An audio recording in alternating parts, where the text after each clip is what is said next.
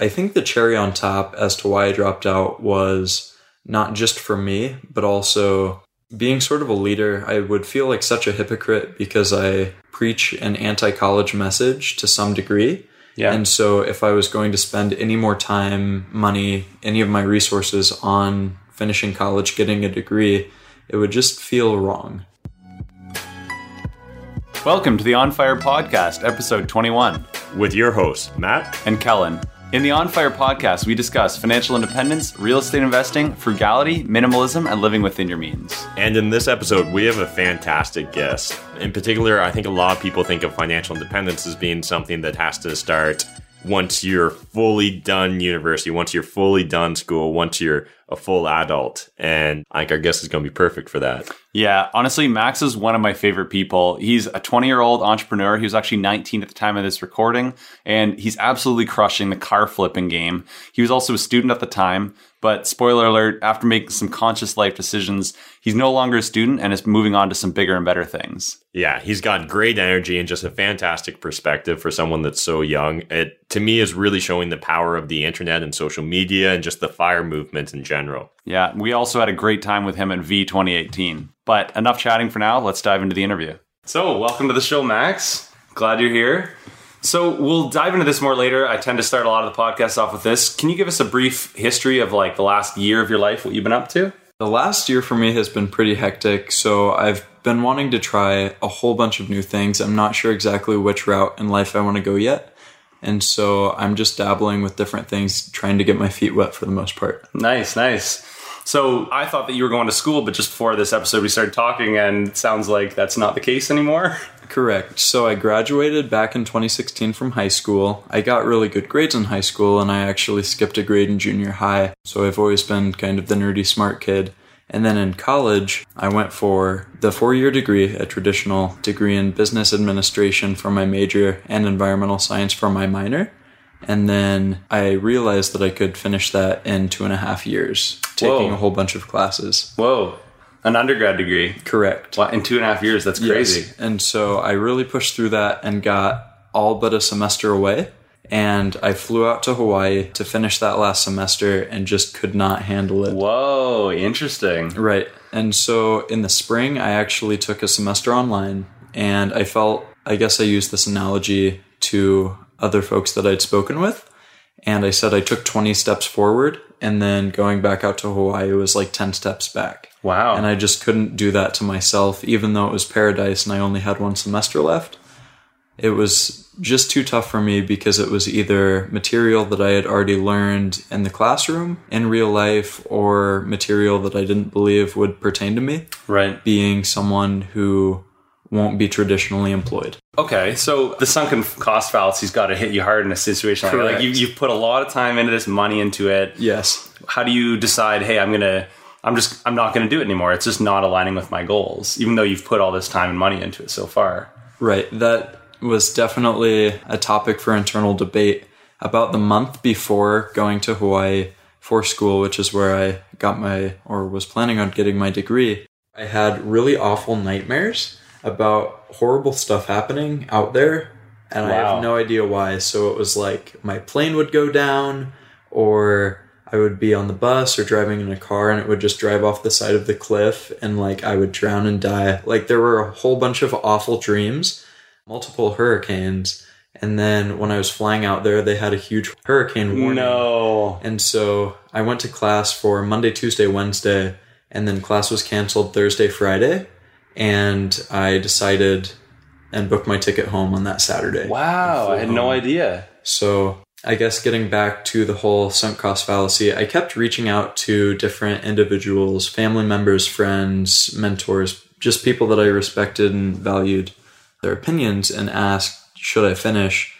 And unanimously, they all said, get it over with. It's one semester, just finish. You're literally in paradise. It's Hawaii. This is perfect. Wow. But for me, there was so much inner turmoil going on with that. And I realized that as I was just seeking external validation to make my decision, it wasn't something that I really needed. Yeah. And that I knew deep down for me what I wanted in my gut. And so I just followed that. And I think the cherry on top as to why I dropped out was not just for me, but also being sort of a leader. I would feel like such a hypocrite because I preach an anti-college message to some degree. Yeah. And so if I was going to spend any more time, money, any of my resources on finishing college, getting a degree, it would just feel wrong. Yeah. Wow. I don't know. I don't think I talk about this on the podcast. I might. I mean, I've been doing I did my undergrad in computer science. I've been, working full time. I've been doing the real estate investing thing. And I've also been doing a master's degree part time. It's taking up a chunk of my life, but not enough. And it's not really an interest of mine. It's not something I talk about very much. But I'm one course away from finishing it right now too. And my God, I have no inspiration to do so right now. Okay, so what goes through your mind when you're debating something? I have option one, continue what I'm doing, or option two, I got to quit this. It's just not lining up with what you want. Yeah, so that's pretty much what had happened. I realized my goals, at least in this moment, and reverse engineered them, and just realized that college wasn't any part included in that calculation. Okay, so on the topic of wanting to quit college and kind of preaching the no college thing, you'd mentioned that you have kind of a scholarship idea that you're thinking about right now. Can you talk a bit about that? Yes, so with the scholarship, the co-founder of PayPal actually did something similar, but he's the only person to my knowledge who's done anything of this nature. And essentially he gave out, I think it was $100,000 to 24 either young teens or teams of individuals to start up a tech company in Silicon Valley rather than going to school. And so what I would like to do is provide the financing to individuals to, I guess, chase their passions, follow their dreams. And if they realize that they need college to pursue those dreams, then great, go back to college, study with intent and focus and whatnot. But if college isn't something that they need or would hinder them with lots of debt and time wasted down the road, then it shouldn't be something that they should be so pressured and pushed to do. Yeah. I can totally see everyone in people's lives when they're that age are being pushed, go to school, it's the only option. So it's really neat to see the idea of a scholarship that literally says, don't go to school and here's some money, go try something, go start your own business. Right. Start your own business, move to a different state, try some sort of painting, culinary. I have no idea. Get your real estate license rather than spending the money on a degree. Even learn a trade. I would love to see some of the applications for a scholarship like this. People, I'm sure the kind of people applying to this would be, kind of crazy, but in a really cool way, right? I've got they're inspired by something. Mm-hmm. They're just not inspired by school. Mm-hmm. That's really neat. So, okay, when you were 16, really quick. Yeah. Can we jump back to that? Yeah, for sure. And so not only will this be giving financial help to certain individuals, but it's also the notion and support behind the whole movement of not going to college, because even if someone were to not win the scholarship, they would still know that they're supported in following their dreams or their endeavor. Right. That's so neat. So, okay, what about your undergrad? Were you happy that you'd gone through with that decision, or? Yes. So I went out of state. I've been living in Indiana. I grew up in Indiana and then took my undergrad in Hawaii, which everyone was saying, no, stay in state, it's safer. And had I not followed my gut to go out there, I would have definitely regretted it. And I had a lot of great experiences. I had great connections. And if I could go back in time and go back to school again, I would probably do that knowing what I knew then. But if I knew what I knew now, I probably wouldn't have done the exact same thing. Interesting. Yeah. I mean, for me, I think school was a good choice. I think it actually worked well for me. I got my job, I was able to help save up, start buying real estate, and able to get mortgages through the job, that kind of thing. So it lended well for a person like me, but at the same time, I knew from the beginning it wasn't something I'd want to do for the rest of my life. It's never been a passion of mine, first of all, the field at all, but working for somebody else, it's really hard to be passionate when you're working on a project for someone else's dream, mission. Exactly. Yeah. And when I first started getting into real estate investing, it was this is exciting. I have control over the project. I can decide where I want it to go. There's more creativity involved. So yeah, I can totally see how there's people out there who would have the entrepreneurial spirit and not necessarily want to go chase school like the default is for everybody else. Definitely. So you'd also done, when you were 16 years old, I found that you did a 10,000 mile solo trip across the United States. What inspired a trip like that at that age? Correct. So to get your driver's license in the US, you need to be 16 and a half, or at least that was the case when I was getting my license. And so my birthday is in September, so I was 16 and a half in March. And that summer I took a 10,000+ mile road trip across the whole east coast of the US and then out to Colorado and Utah. I didn't make it to the west coast, but almost there. In a little rickety old Mazda Miata, which if you're familiar with that, you know what I'm talking about. However, if you're not, it's a very, very small 2-seat convertible. Yeah. And so I packed that with stuff and... No roof? The whole trip? I did have a convertible top. Okay, yeah. But I slept in that car. Actually, I had the passenger seat out, and so my initial plan was to couch surf and sleep in a hammock, talk about frugal travel the entire time. And once I got rained on in my hammock, I said, no more. I'm going to sleep in my car. And so I made it happen to where I could fall asleep in my car. You took the passenger seat out of the car? Correct. And slept on the passenger side somehow? Correct. That's crazy. Yeah. On a 2-seater car. Mm-hmm. I've never heard of anyone doing that. I had to sleep upright. No. My legs extended, like my feet were touching the bottom of the glove box, and then my hips were right where the I guess where the frame would go up to hold the seat, and then I slept up like this. So it was upright sleeping. How long was that trip? It was broken into 2 segments. So I went from Indiana up over to Maine, down the coast, over to Atlanta, and then back home, and then out to Utah, down the southern part of the U.S., over to Arkansas, where I have family living, and then back home. And so it was 2 trips that were a couple weeks each. Wow. Like, there's already a recurring theme here of you doing things that other people aren't doing. So, definitely. Like, where are you getting these ideas, and how are you deciding to, like, do things that other people aren't doing? Yeah.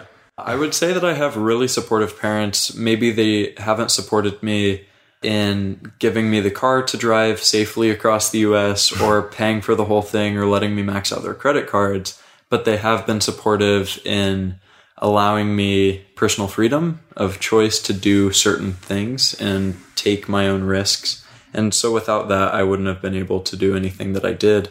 And as for where the ideas came from, I honestly have no idea. It wasn't like a specific YouTube channel that I saw of alternative living or podcast that I listened to, just sort of, ideas that have come upon, and I've decided to act upon them. That's really neat. You've done a bunch of other travel as well, right? Like, where else have you been so far? What else have you been doing for travel? Yes. So I went to Europe when I was in middle school. This was with a program called People to People, and I went to, I think, 6 or 7 different nations over in Europe for 19 days, and then all across the US and Hawaii, but I've never made it past either of those directions.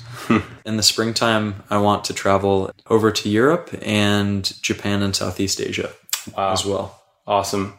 And is this going to be solo travel, or? That's the plan. The benefit of solo travel is that you can just up and leave, up and do whatever you want.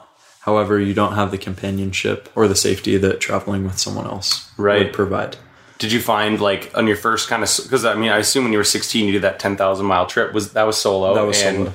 Was that your first, like, major solo trip? It was definitely my first major solo trip. I guess that gave me a lot of confidence. And going back to how have I been able to step outside of my comfort zone, or how have I been able to do these certain things, I don't think that I could go from quote-unquote normal average to doing all of these different things in one big, massive jump. Mm-hmm. It's been steps, and I've just taken a lot of little and progressively larger steps into doing these different and alternative things. And so we need to go back to the main question. Oh, yeah. No, I was like, so someone could, like, go for a weekend trip by themselves and just come back and get comfortable with the idea of being alone. Right. And because, like, for me, I don't think I've done any solo trips yet. And I like the idea of backpacking and camping, but, like, the idea of doing that alone with your thoughts and not having anyone to talk to, like, that would be a real challenge for me. Like, maybe you could talk about some of the advantages of solo travel and how you overcame some of those challenges. So solo travel for me has provided lots of time for introspection, and among many others, Gary Vee is the one that's popping into my head. But he always preaches, you need to know yourself first before you can really do anything else. And so, yeah, I've had a lot of experiences alone, which come with their own battles and demons, but also can liberate in the sense that you get to know yourself and conquer those dragons, whereas other people haven't faced those yet. Right, yeah, for sure. Because they always have someone to go to when they have their problems, right? Like, whether it's a partner or friends or family, but like, yeah, having just yourself and you got to deal with these problems on your own. Like, there's definitely got to be a mental challenge kind of going on there to just a notepad to write down your thoughts and collect those, and maybe look back at them in a different state, physically or emotionally, at a different time, and say, oh, this is rational, this is not, this is what I should be thinking. Oh, now that I've stepped away and gotten a new perspective on the situation, I can look at it with a new set of eyes. That's really interesting, actually. This is very unrelated to finances, but I mean, we do get it. We do talk a lot about like philosophy and happiness and all that kind of thing. Like, I've noticed the same thing. I don't do a ton of writing, but every once in a while when I'm in a state, like an emotional state, I'll write something down, and I'll find that even in that state, there's something about writing things down that like your logical brain starts kicking in. And even if you're sad or you're angry or whatever, you know, your logical brain kicks in while you're writing these sometimes ridiculous things. Like, I feel like this, but like, well, you know, maybe I don't have any real reason to be angry here, or any real like solid logical reason to be upset. Yeah. Like, you start telling yourself, you start owning your problems, right? Mm-hmm. I think that can't really be understated. The idea of just like, you know, if you don't have someone there to support you, or you're alone, or you're doing solo travel, like writing things down, having a journal, that kind of thing could be really helpful. So, okay, back to the finances thing. How are you affording the travel? Recently, I've been flipping cars, buying and selling them. And when I say that, I mean a lot of cars. The past year has gotten crazy with the number of cars that I've bought and sold. I've always been entrepreneurial. I sold little Peruvian flutes at my local farmer's market, and jam and jelly that I made at home. In middle school, I sold the most candy bars as a fundraiser for the trip to Chicago that the school takes. So I was not only able to pay for myself, but also for a couple more students to go. And then we took a trip to the Everglades in a high school, and most people would just use their own money or ask their parents to pay for them. However, I did a couple of different fundraisers to pay for my own trip and part of another student's as well there. And then when I was 14, I got a job working minimum wage at Dairy Queen. And at 15, I had a job at the local pool. And so I have worked some more traditional jobs as a teenager. But when I was 14, my coworker at Dairy Queen asked me if I knew anyone who was looking to buy a car, because she needed to sell hers. And I think this was early in the week, maybe a Monday or Tuesday. Mm-hmm. She was getting a new car on Saturday, so she wanted hers sold by Friday night.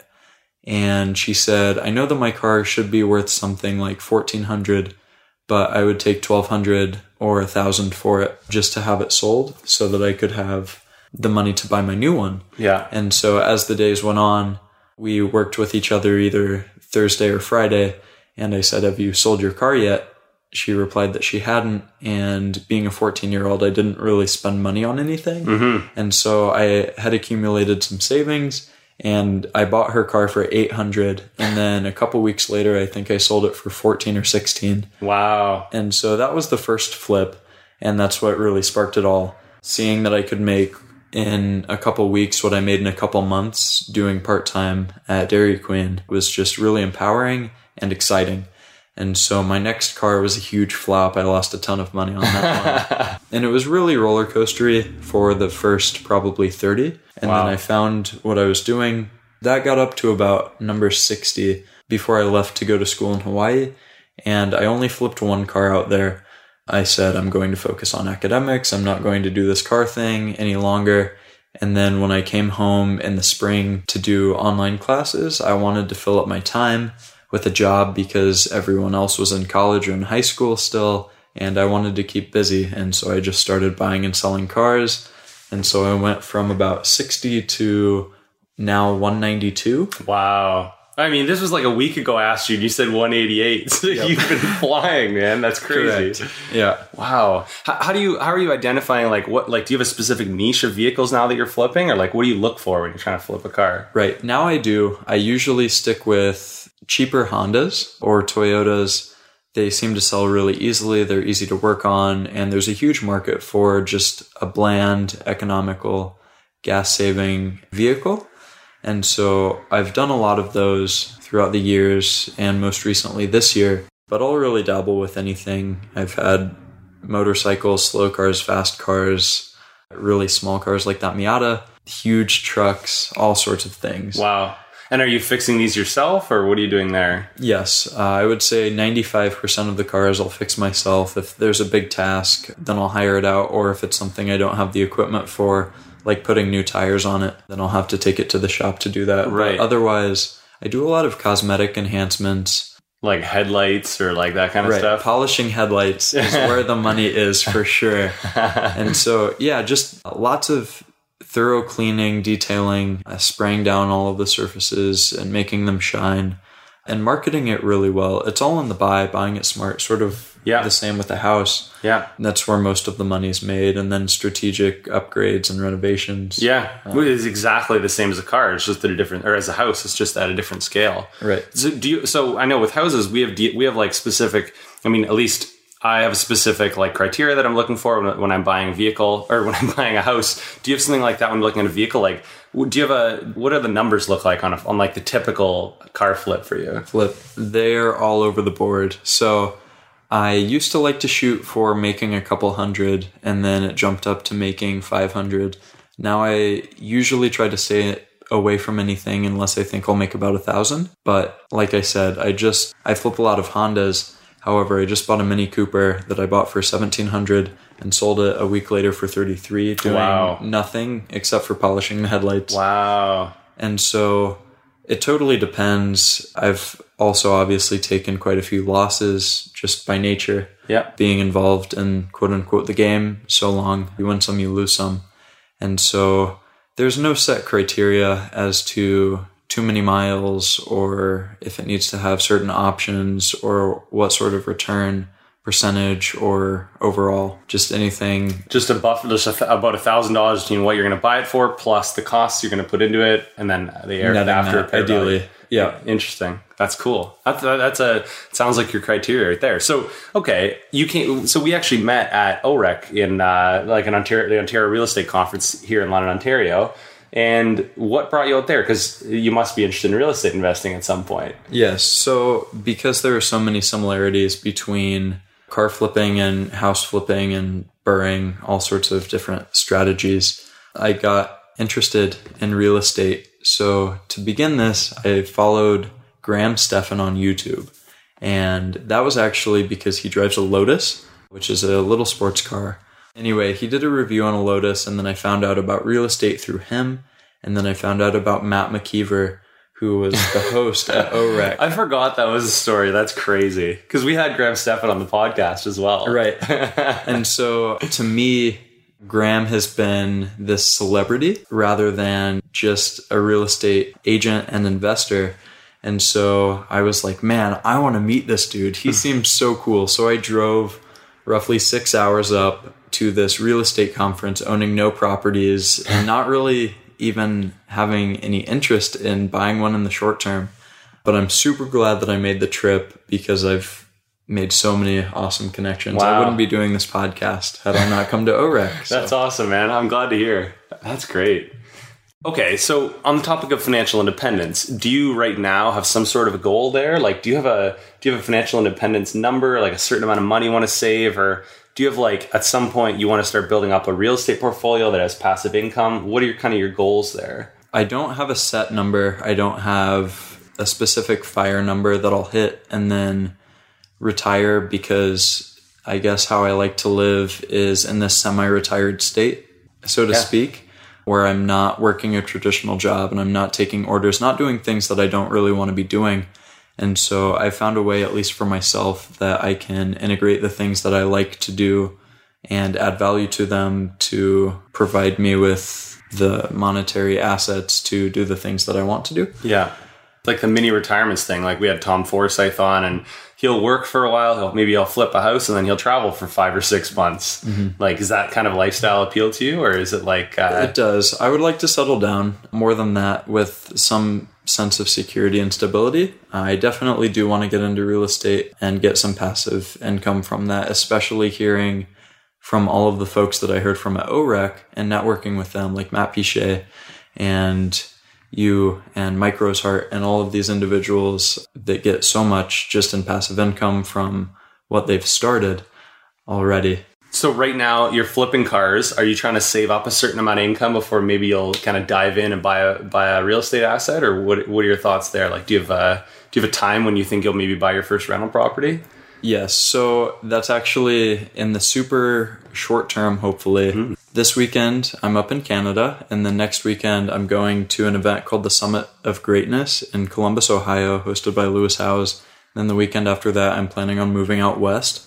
And so I'd like to either find a property to house hack or ideally rent hack, because I don't know that I'll want to stay there long term. But if I could find somewhere with like a 6-month or a year-long lease that I could sublet to offset the living costs, that's something I definitely want to do. And so I'll be getting out of the car, flipping thing as intensely as I've been doing it, and shifting over to more real estate, something like that. Different endeavors. What's drawing you out west? I didn't know you're planning on moving out there. Yeah. So what's the draw? Well, right now I'm thinking about moving to Colorado. I have lots of family out there. And then Denver is a pretty big city with a large international airport. So if I need to fly to the East Coast, I can. If I want to fly to the West Coast, I can. Or to any different countries. Those are all options compared to where I'm living now. I have to drive about 3 hours to even get to the airport. Wow, 3 hours. That's crazy. Yeah. And then from there, it's a pretty expensive flight, and I would have to take multiple connecting flights to get anywhere large. And so given the future that I want to create for myself, I'd like to have a large airport around. And also with Colorado or certain areas that I'd like to live in out west, there are just outdoor activities that I'd like to do with mountains, biking, running. Seems like a very active city. Right. It suits your lifestyle type thing. That's cool. And in the Midwest where I'm living now, you know this as a vegan, but it's pretty important to have a good community of other vegans and vegan restaurants. So just moving towards a healthier lifestyle physically as well. Just being surrounded with the type of people you want to like that are living the lifestyle you want to be living. Exactly. Yeah, that's cool. So I've been following you on Instagram for a while now, basically since OREC, I think. Okay. And you definitely have one of the more inspirational channels. It kind of gets me pumped up and like a lot of actionable things. You're like, go do this right now. And like, I try to do those things when I can. So it's cool. Awesome. So what kind of draws you to sharing like your experiences publicly and like putting yourself out there? So that is me post OREC entirely. I realized the power of social media because of OREC. That event wouldn't have happened had Matt, Jeff, Graham, any of those guys not gotten on YouTube. And so just by seeing that, I was like, man, I need to start doing this. And with YouTube, there's a lot of editing involved. I've tried that twice now. I want to hop back on and give it third time's a charm, give it another shot. I was going to ask because I saw you had a YouTube channel. Last video was about a year ago or so. Where you are thinking about at some point maybe starting one up again? Starting it back up, ideally before Vegas. Oh, okay. We can maybe plug some tickets for the Vegas event as well. Yeah. If this should get posted in time. So Vegas conference is going to be going on. I think it's called the Vegas Entrepreneurial Experience. Yep. So Matt McKeever, Jeff Weibo are hosting that. So just Google that or look on the Facebook groups, or I think it's on Real Estate Rat Pack website. So you can reach out to either of us directly as well. Yeah, for sure. Feel free. Okay, so what is it that you want to get out of that conference? Actually, like, what is drawing you to checking out all these? You're going to see Lewis Howes and like you're going to Vegas. Like you came to OREC. What draws you to these different conferences? And like you seem to be pretty good at networking. So like, what is it about these things that what is it you're getting out of these? Right. So OREC was seriously like the thing that sparked it all for me, which is crazy to say because this was the first year of OREC, but I realized that your net worth is your net worth and that I could find like-minded individuals, not necessarily where I was living back home, but at these different events and conferences. And so being able to connect with certain individuals that want the same things that I want, that have decided that maybe a different alternative life to the get a job, work till you're 65, consume a lot of stuff, maybe isn't the way to go. And so being able to just connect with other individuals is really what's pushing me towards doing all of these things. It's funny because it sounds like I would have planned something like that. I had no idea that OREC was such a turning point in your life and kind of meeting everybody and that kind of thing. We've heard that time and time again, just from our London on Fire network and YouTube and Instagram stuff, just getting connected with these people really gets people inspired. I think especially when they meet people who are kind of close by to them and they're these are real people. These aren't just girls and guys on the internet. They're real people doing real things. I'd like to just say it again for anyone who doesn't have a network like that in their city. First of all, see if there is something. And if there isn't, we've said it a million times, but start your own meetup group. Go to meetup.com and just pay the $100 or whatever it is and start up your own group, become the hub. If you don't already have something wherever you're moving to, take a look. You might be able to start your own meetup. Just draw people in. It's been life-changing for me and it seems to be life-changing for a lot of people involved. We should jump into the Fire 4. Okay. So the first question is, what are you grateful for? I've been recently trying to practice being ultra grateful for pretty much everything when I wake up. I don't know how to say this without sounding weird, but just thinking man, I'm so grateful for my feet, for my legs, for my arms. There's food in my refrigerator. There's eyes that I can see with. I have a nose that I can smell with unless I'm stuffed up. But just very real things, right? And so going through sort of meditation, but just being super present and aware of even the simplest things that we have to be grateful for.